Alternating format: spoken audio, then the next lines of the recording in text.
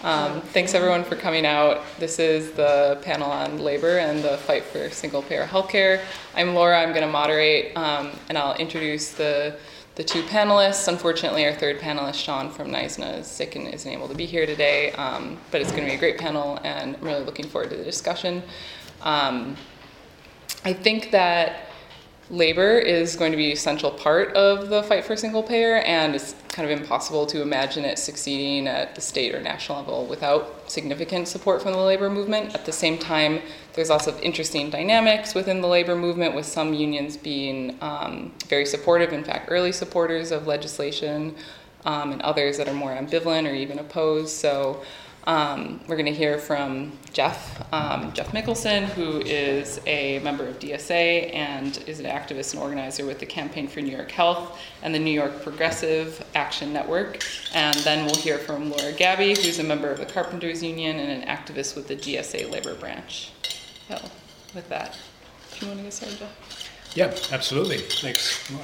So yeah, I do a lot of organizing with different groups, but mostly around the New York Health Act, which is our single-payer healthcare bill for the state of New York, and we'll be talking about that a lot more in a bit. But actually, I'd like to begin by saying a little bit about my personal history with the healthcare insurance industry, because it, I think, is an interesting way to frame this discussion, specifically about the relationship between labor and single-payer.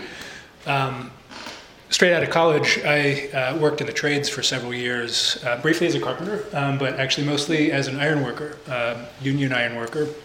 At the time in California, there was a huge construction boom, and so I was able to enter as a journeyman because I was certified, and they really needed certified welders at the time. And you know, by far in my entire life, those were the best health benefits I ever had. Complete coverage. I don't even remember if there were copays. If there were, they were very small, but it covered vision, dental, and whatnot. So, from a union perspective, I understand the importance of healthcare in terms of what it means to be in a union. And that changed slightly when I went to grad school, and at the time at NYU, there was no graduate student union, but I had decent health care even before that. But actually, I was there at a pretty pivotal time because during the 2 years that I was there doing a master's, the graduate students at the NYU organized and formed the first, and for a long time, the only union at a private university for graduate student workers. I wasn't around when they actually got around to the contract, and they lost it for a while, but it was, healthcare and the importance of healthcare to students was a big part of that conversation and a big part of the reason that we were organizing. And actually that's instructive in its own right, in that actually after I left, they, with Bush and his appointees to the National Labor Relations Board, they lost their union for several years at NYU. Finally got it back during the Obama administration, but it illustrates how precarious benefits can be even for people who are unionized. So immediately after graduate school, I became a freelancer, and for many years had no insurance at all. I was incredibly lucky in that I didn't get seriously ill or injured, but it was a constant source of anxiety. I just didn't go to a doctor for many years. That's pretty typical even today for a lot of freelancers. Even under Obamacare, it's pretty tough for us. I did finally get, even before Obamacare came around, I did get health insurance by joining the closest thing that we have to a union, which is called the Freelancers Union, which is not a union in a traditional sense. It's basically a healthcare pool, though, or was back then, right? They, for a while, provided their own insurance and even had their own primary care clinics, which was awesome, and relatively cheap plans. So for somebody like me, it was affordable. Ironically, Obamacare came along and kind of destroyed that for the Freelancers Union. Their plans didn't qualify as Obamacare plans, so they had to get rid of their own. And they still function not by providing their own healthcare insurance plans, but by referring freelancers to healthcare insurers. So interesting relationship there between that, quote unquote union and the private health insurance industry. Now, I'm on my own basically. sometimes I qualify for subsidy under Obamacare, sometimes not, but no matter what, it's always a high deductible plan, changes every year. I'm restricted networks, and those networks are constantly changing. And so, I've sort of seen the health insurance and coverage system from a lot of different angles as a freelancer, as a worker, as a union worker, and I get how important healthcare is to the concept of being in a union. And I think that's going to be part of our conversation today.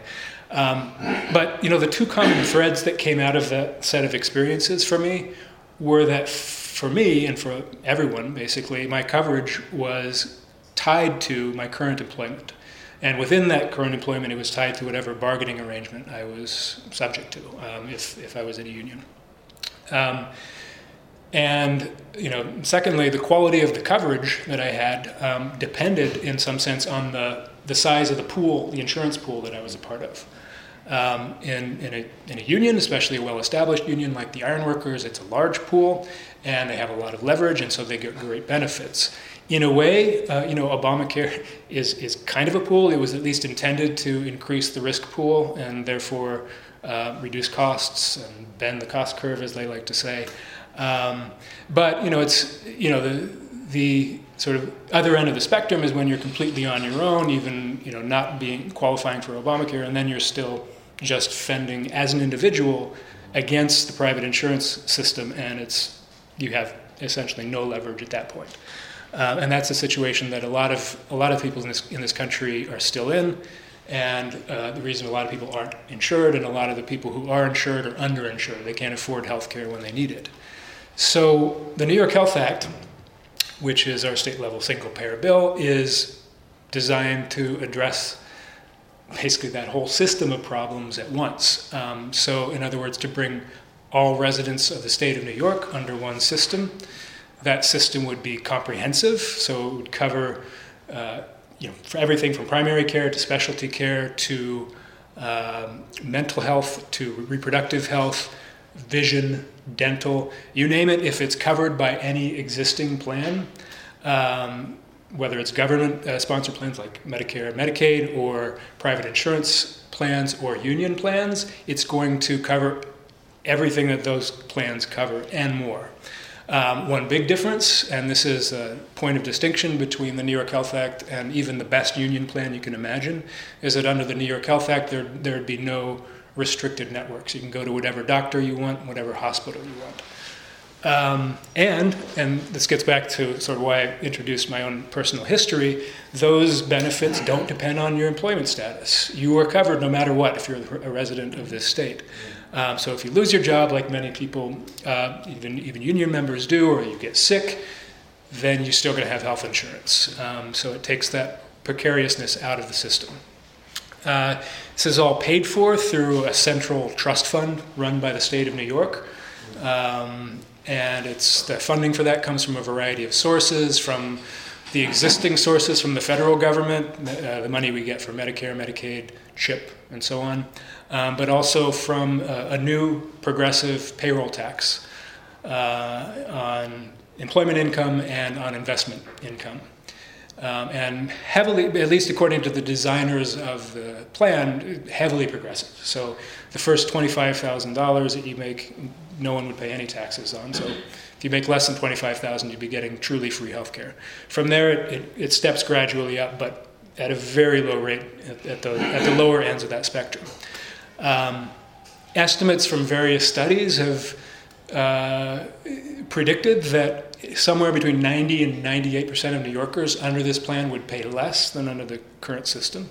So essentially, if you're in the top 2% to maybe top 8%, you'd be paying a little bit more, but everyone else will be paying less than what you do now in terms of your premiums, your copays, your deductibles, and so on. Because one important feature of the New York Health Act, like the Medicare for All bill on the national level, is that it's completely free at the point of access. So, we can, if you guys have questions about the bill, we can talk more about the way it works, but that's the bill in a nutshell. From a political standpoint, it's we're at a pretty pivotal juncture right now with the New York Health Act. It has already passed the New York State Assembly 4 years in a row, and this year it was introduced with majority support or majority sponsorship in the Assembly again, which is great. In the state Senate, it has never even been brought to the floor or gotten out of committee. In the past, that was because Republicans controlled the Senate. Now the Democrats overwhelmingly control the Senate, but we still have a lot of hurdles because a lot of those Democrats who even ran on the New York Health Act or who've sponsored it in the past have not yet sponsored it this time around. So we're currently at 29 co-sponsors in the state Senate.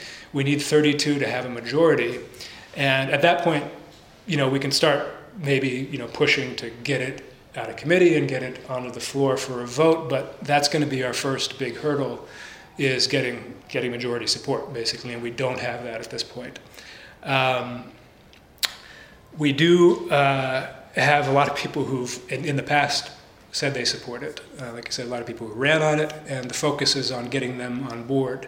Another big push for the campaign right now, Campaign for New York Health, is to call for and get hearings around the state of New York, sponsored by the Senate and by the Assembly, so that we can make this a public discussion to raise awareness for it and to raise support for it. So, in terms of pressuring legislators, that's a big part of the push right now, is to get those hearings going. It's interesting how the supporters and opponents of this are playing out. I mean, in some of those people who fall on either side of that line are exactly the people you'd expect. You have, in endorsing the New York Health Act, you have a lot of legislators, you have a lot of unions, a lot of grassroots organizations. You also have, at this point, basically the entire governmental structure of New York City. The mayor has officially endorsed it, and last year, just at the end of the year, the New York City Council held hearings on the New York Health Act and overwhelmingly passed a resolution in support of it. So the city's on board, along with 19 other municipalities around the state of New York. And let's see, 18 community groups, 9 physician groups, 10 health centers, 500 businesses, and this is important, I think, for our conversation today, 43 unions have sponsored or endorsed the New York Health Act. In fact, unions have been, both on the state and national level, at the forefront of this fight for a long time, especially the Nurses Union. On the national level, NNU, the National Nurses United, has been the leader in the fight for Medicare for All. And in the state of New York, it's been NYSNA, the New York State Nurses Association. In fact, they, in many ways, began this fight. More than 27 years ago, they went to Dick Gottfried, who's my assemblyman. He's the assemblyman for this district. And they said, hey, you should get on board with single-payer health care. And they convinced him, and 27 years ago, he started introducing this bill into the assembly. So he's been fighting for this for a long time, but initially, at least, at the impetus of NYSNA.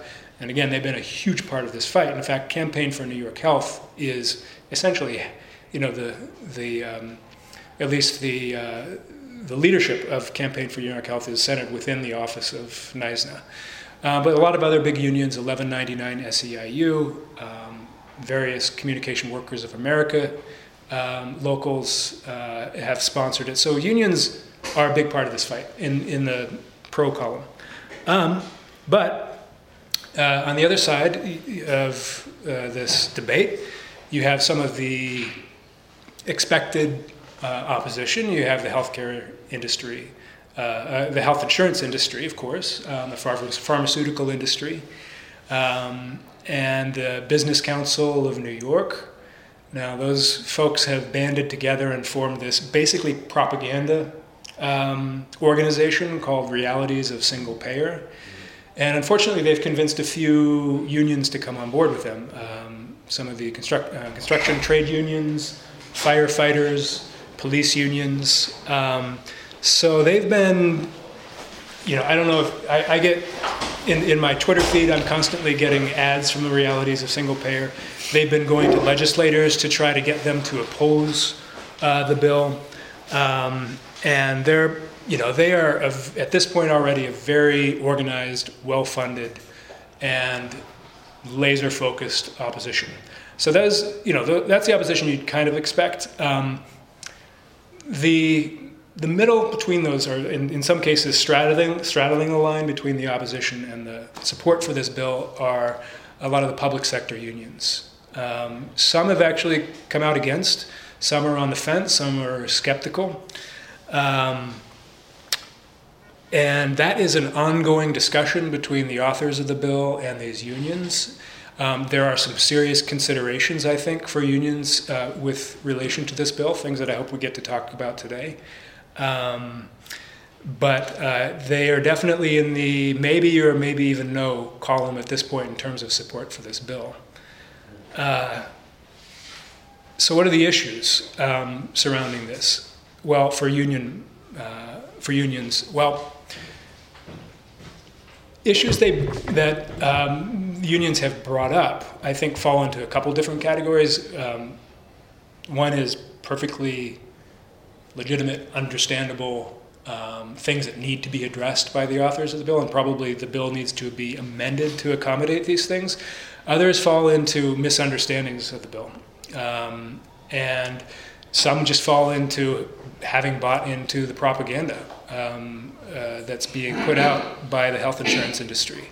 So cost is something that comes up. Is it going to raise, I have free health care now. Is this going to raise, am I going to have to pay more under the New York Health Act? Are my benefits going to be reduced? Now, in both of those cases, the answer is pretty simple. The answer is no.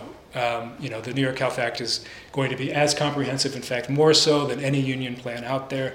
And, if in terms of cost, this has been manipulated a little bit by the opposition because under the language of the bill, every employer is required to pay for 80% of your tax bill to pay for the New York Health Act. And so some union members have said, well, I have it free now, and now I have to pay 20%. Well, that's actually not, almost definitely what's going to happen. Under current law, there's no statutory guarantee that your employer has to pay 80% of your health care. So in other words, under law, your employer is required to pay 0% of your health care costs, even if you're in a union. Your union has bargained for you to pay for, in many cases, all of your health care. Now, under the New York Health Act, they can continue to do that, and they will continue to do that for your employer to pay the entire bill. It's just now they're going, instead of going from 0 to 100%, they're going from 80% to 100%. So in a lot of ways, it becomes much easier for them to bargain for that with employers. Another issue that comes up are what do you do with out-of-state workers? Because the New York Health Act covers residents of the state of New York. So what if you work in the state of New York through a union and you live in another state? Are you going to be covered? And that is a legitimate issue that needs to be addressed in the bill probably better than it has been at this point. Again, there's nothing in the bill that says your union won't continue to do what it does now if you live out of state, which is to pay for the bargaining arrangement that you have through your union will pay for your health care even if you live in New Jersey or Connecticut or somewhere else. In fact, it's going to be easier in many ways to bargain for that because, first of all, employers overall in New York State will have to pay a much lower percentage for each healthcare worker or for each worker than they do now. So if your employer is paying $20,000 a year for you now under the New York Health Act, they'd pay significantly less. And there are other sort of more specific ways that could be addressed through the bill. That's an ongoing conversation and a legitimate one, I think. Another is what about your retiree benefits as a union worker? You've worked hard for those all your life. What if you now decide to move out of state? Are you going to lose that because you're not a New York resident anymore? There's actually specific language in this new bill to guarantee that you will that this bill will not affect your retirement benefits. So if you've worked your entire life in this state under the current system and you have retirement benefits, including health care for the rest of your life, you're going to continue to have that under the New York Health Act. And then the last thing that I guess union members bring up is general skepticism, I also actually think this is a pretty legitimate concern. Workers in general, certainly labor, organized labor, has been screwed on so many different levels over so many different years that it's perfectly understandable to be wary of a big change, which is what single-payer healthcare would entail. And sort of like, well, I've got a great situation now. I don't trust the government to do it right. So, until I'm convinced of that, I'm going to withhold my support.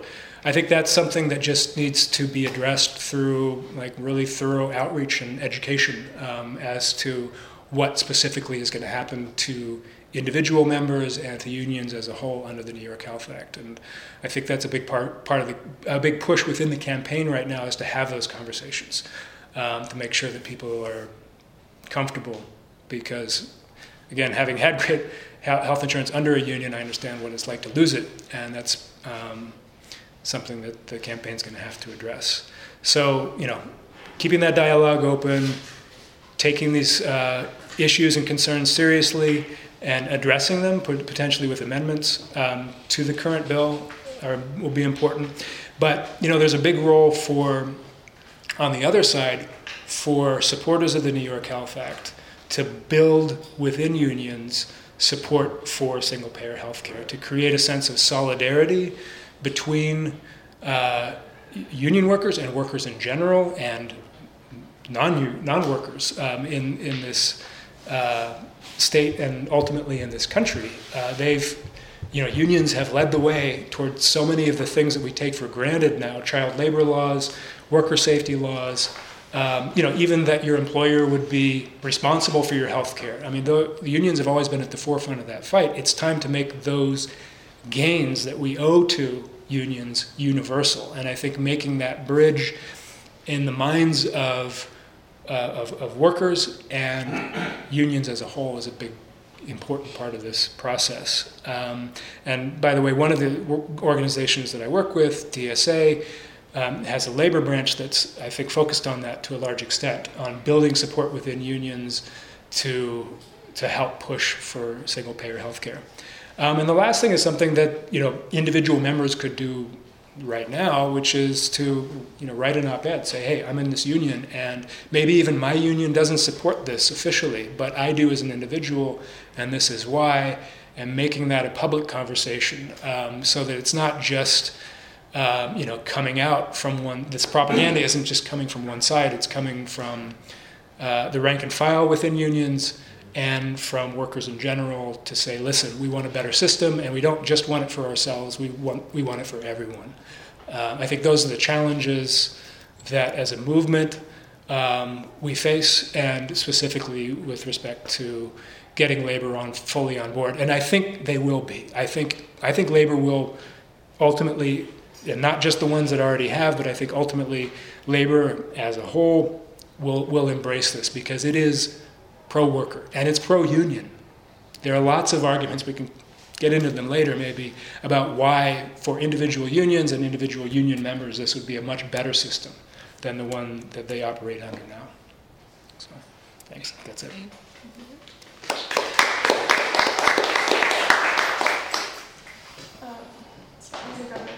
I just had the plans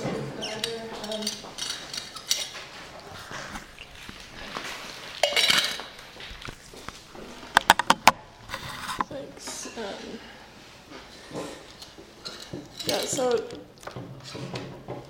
So my name is Laura Gabby. I'm a carpenter in the Carpenters Union.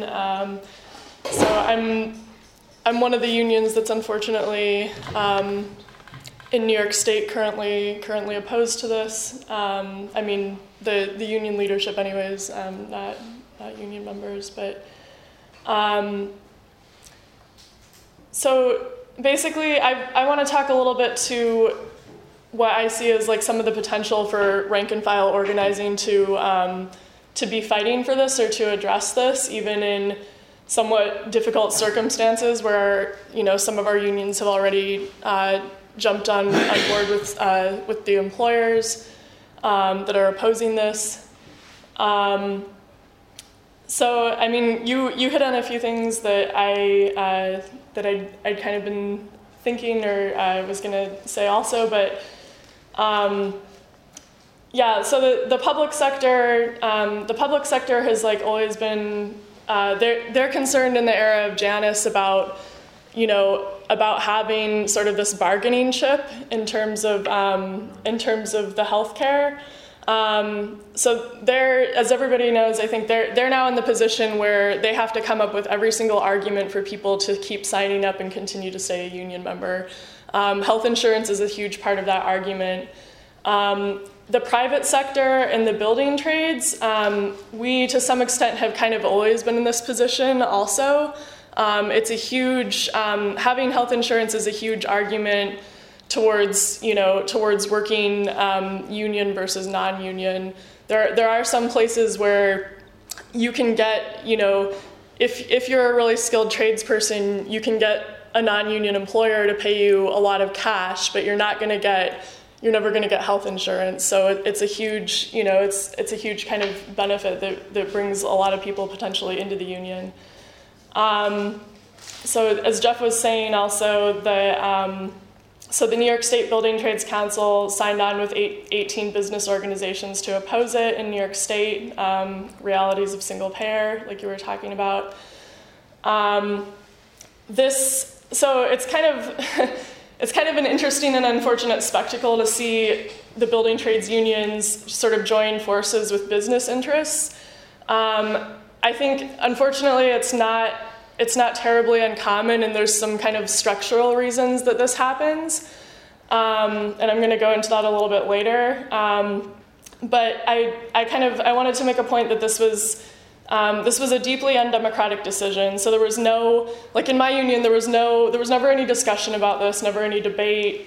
There was no vote on it. It's not something, and I know that we have a lot of members who also at this point probably, have bought into some of the lines against single payer, and I've heard it myself. But I don't think it's in any way like a foregone conclusion with our members. There's just, basically been no discussion about it. So, let's see. I think this signing on with the organizations on realities of single payer, it kind of points to the idea too that unions are somewhat in survival mode right now. So they're in this position of like feeling like they need to defend the very basics that their members have instead of going on the offensive and fighting for the entire working class. So there's a recent win that I'm really excited about, and there was very little news and publicity about, and some of you may have read about it in Jacobin. Jane McAlevey wrote about a win that happened in New York State on climate change, where a lot of unions got together and passed some really important legislation regarding climate change, and it's not the unions that you would typically expect. It was actually spearheaded by the building trades, weirdly enough, which people think is very conservative. Is very conservative traditionally. It was the building trades NISNET, the AFL-CIO Central Labor Council, 32BJ, and SEIU. It basically states that New York will get half of its total energy needs from renewable offshore wind power by 2035. This shouldn't be the final say because we do need to move actually faster than that at this point.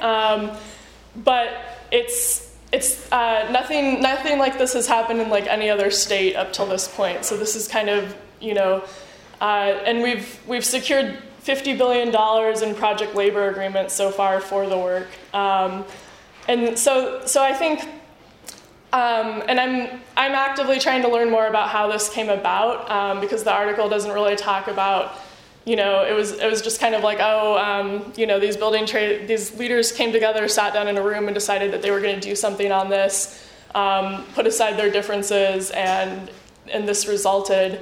And they essentially set aside, they decided we agree on like 90% of what we're trying to do here, and there's like 10% maybe we don't agree on, and it doesn't address like fracking and natural gas. There's things it doesn't address, but they kind of set those issues to the side for the moment.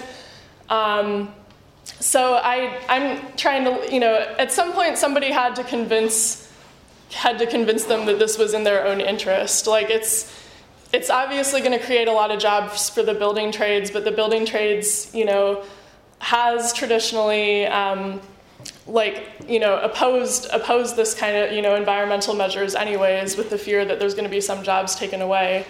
And I saw some of this. This last week, I was in Washington, D.C. for the National Association of Building Trades Legislative Conference. And at the national level, there is this kind of opposition right now towards the Green New Deal, or animosity towards the Green New Deal. So, I'm trying to find out like what exactly cut through that for these particular leaders. Let's see. So yeah, that was a little bit of a tangent, but the main point is that I don't think it's impossible. It's just that nobody at this point is making these arguments that it's actually in our own self-interest to go for single payer.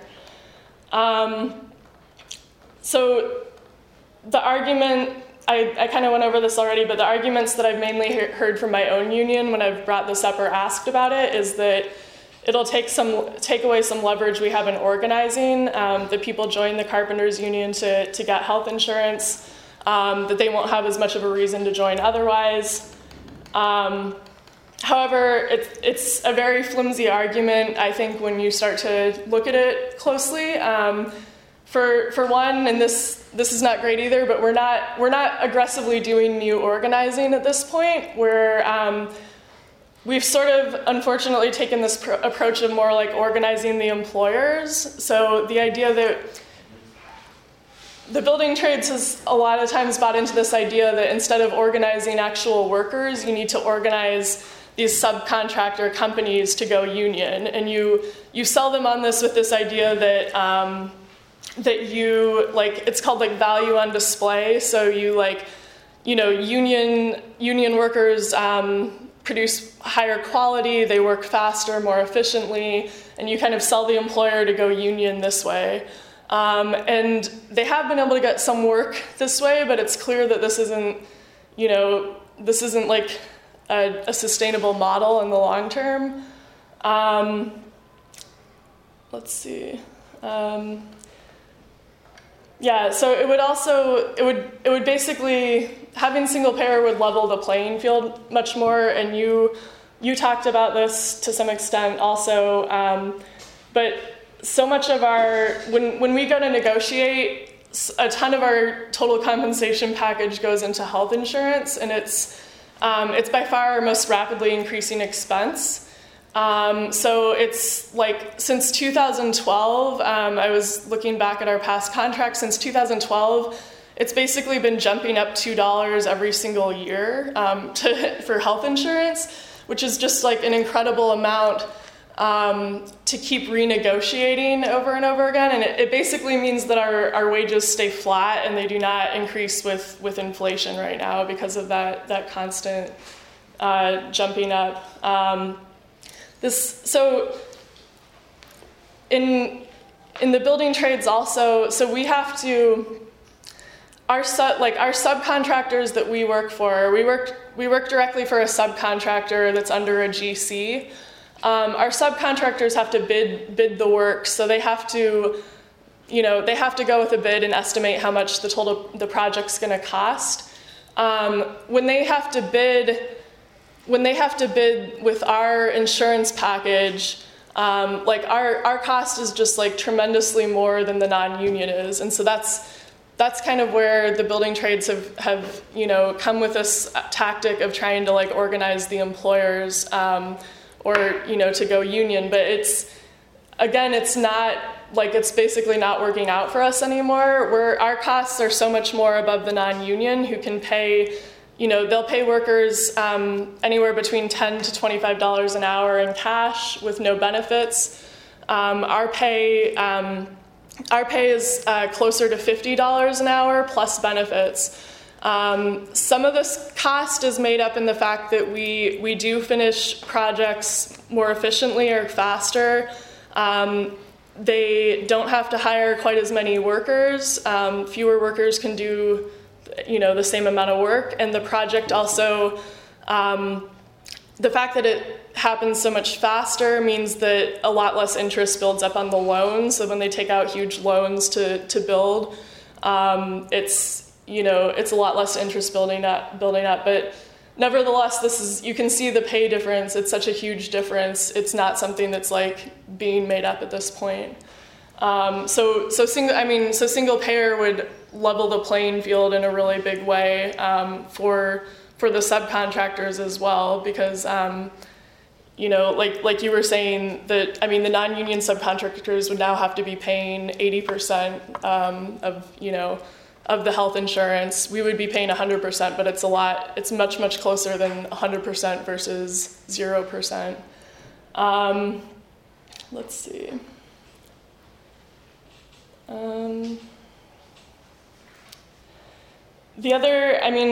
Another really important argument, so a reason that I think our members would be or should be interested in single-payer healthcare is in construction, we lose our insurance all the time. So projects are short-term and temporary usually. You get laid off, and if you're out of work for long enough, you lose your insurance. You only get insurance if you're putting enough hours in. And basically every time there's a recession, the vast majority of carpenters and building trades people are out of work for a very long time. The 2008 recession, I wasn't in the carpenters yet for that. I came in 2012.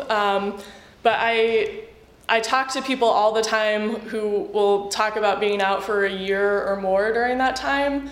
All those people lost health insurance during that time. So that's them, their families.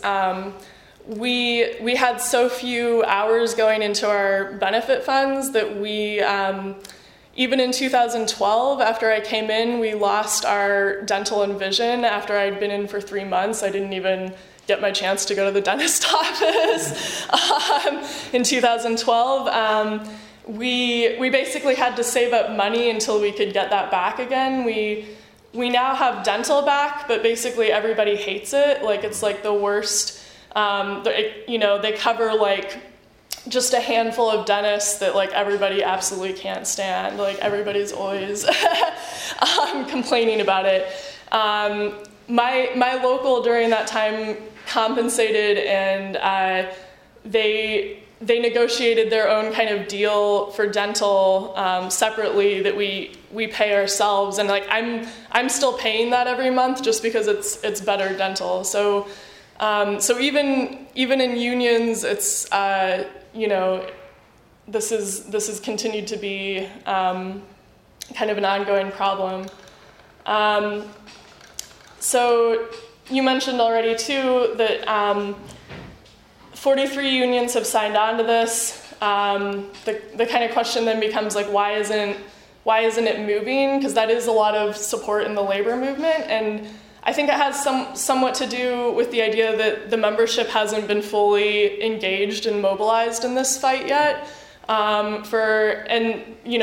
There's probably exceptions to this, but there's the vast majority of these unions have kind of, from what I can see anyways, have kind of signed on in this just a paper endorsement and not actually organizing their membership around this. In my own union, we're starting a contract campaign right now. It's actually somewhat embarrassing. We've been our contract expired in July of 2017. So we've been they've been renewing our contract every month, but we've basically been without a contract since 2017, and there's been very, very little movement on this. Negotiations are closed doors, so we don't know what's going on in those negotiations. That's kind of one of our main goals with this contract campaign, is to get open negotiations where the membership can go and actually see and hear what's going on. We basically started it this past winter. We had like a big like sticker day, so we knew I'm in Local 157 in the Carpenters. It's close to 9,000 members. The biggest meeting every year is the Christmas or holiday meeting. So we decided to make up these stickers that just said rank and file, where's our contract? And we printed out over 1,000 of them, and we went through all of them, and not everybody got a sticker. So it got the word, and people were really excited about it. People were like, "Yeah, where is our contract?" Like, we're not hearing anything about it. People took them, put them on their hard hats, went back to work. It did sort of, even at my job, my boss was asking about it. He was like, "What's this about? What's this sticker about?" So it kind of got this conversation started. We've since been circulating a petition, and we're planning an action where we're going. So it's not open negotiations, but we're planning some action where we're going to show up when there is a scheduled negotiation and just bring a bunch of people out. Show up just to kind of say to the employer, like, "Look, we're here. We're going to start putting pressure on you." So what does this have to do with single payer? I think that. So I think sometimes it can potentially be like a hard conversation to go to union members who are maybe worried about just like the bare minimum, like, are we gonna see a bunch of pay cuts in this contract? Are we gonna be losing things? And talk about this broader like social justice fight for single payer. That's kind of like, unless you're already an activist, that's something that's like a little bit lesser on your mind. But I think that there could be potential to somehow tie this fight into our contract fight, given just how very expensive our health insurance is, how much it goes up each year, and how it's basically preventing us from making any gains, and like possibly means that we'll be taking some losses. This is kind of the beginning of this conversation for me, I'm going to be totally honest. So I'm not 100% sure what that would look like yet, but I think it's a real opening to start having this conversation and to start making these arguments. Because from what I can tell, these arguments haven't been and aren't really being made at the moment for why this is actually to our benefit, or why it's to the union's benefit. And I'm gonna go backwards a little bit. I actually meant to do this at the beginning to tell a little bit more about myself, like you did, and sort of how I started out in this. So if that's okay, to go to go in reverse here. But so I actually I went to school for public health back a while ago, 2006 to 2008. There was a point that I thought I wanted to potentially become a doctor. I'm really glad that I decided against that route. But I studied public health. I came out in 2008. I liked some of what I studied in school, but I didn't like the side of it that was like the sort of the policy end of it that seemed just like tinkering with the healthcare system or something like that. I was like, that's not where I want to be. I came out in 2008 into the recession.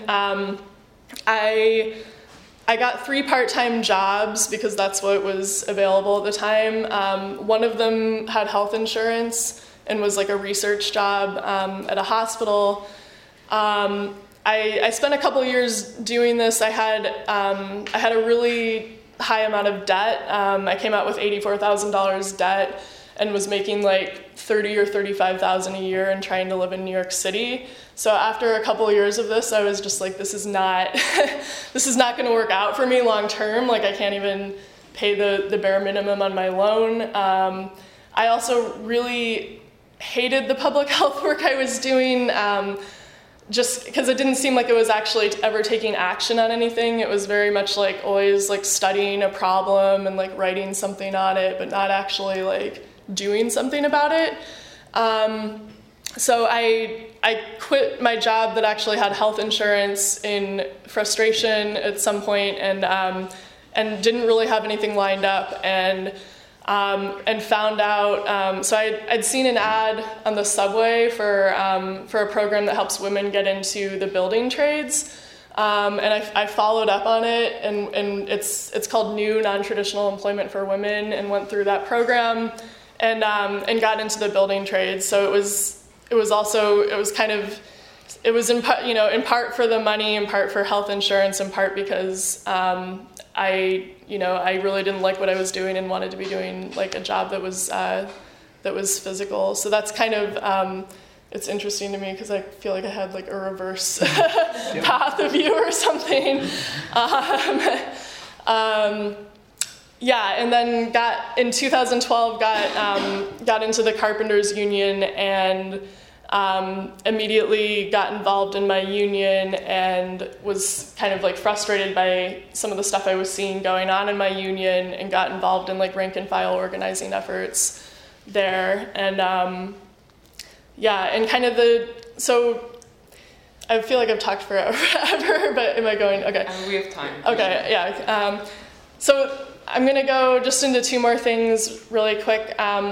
So the two sort of major organizing efforts that have happened in the building trades in recent years, I think sometimes there's this idea that building trades workers aren't really activists or can't be moved into this realm, but I think it's pretty clearly been demonstrated, fortunately, here in New York City, that that's actually not the case. The first sort of building trades-wide organizing effort I got involved in was a few years ago.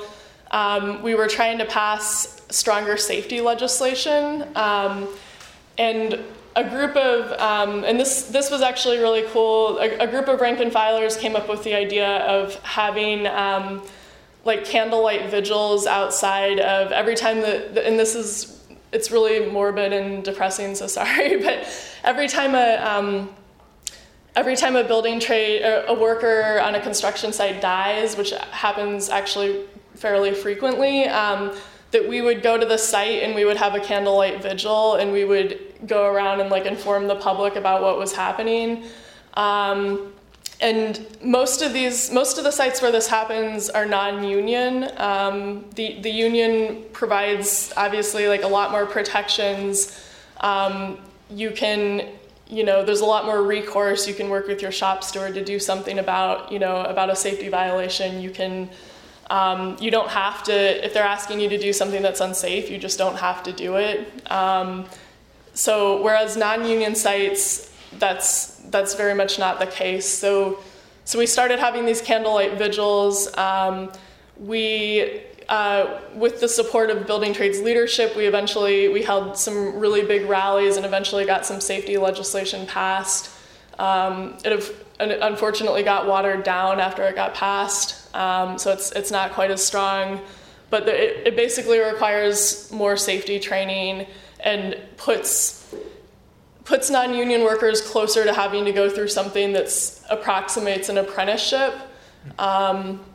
So they still don't have to go through an apprenticeship program, but they have to meet a bunch of other criteria now that means that they have to take more classes. And so it's not perfect, but it was, a lot of people were mobilized around it. Our biggest rally, we had like 30,000 people out in the street. I think it shows that building trades workers can organize and can be mobilized around some of these things. And the other most recent effort was, which I know some of you have heard of, but it was called Count Me In, and it was a big fight at Hudson Yards. The developer Related was trying to build non-union for the second phase of the project. It's the largest private development in the entire country, so it's a really big deal if it goes non-union. We had first weekly rallies every Thursday morning at 6 a.m. and then eventually it went to twice weekly rallies. Did a number of different actions. We were in the process of planning a sick out on March 15th.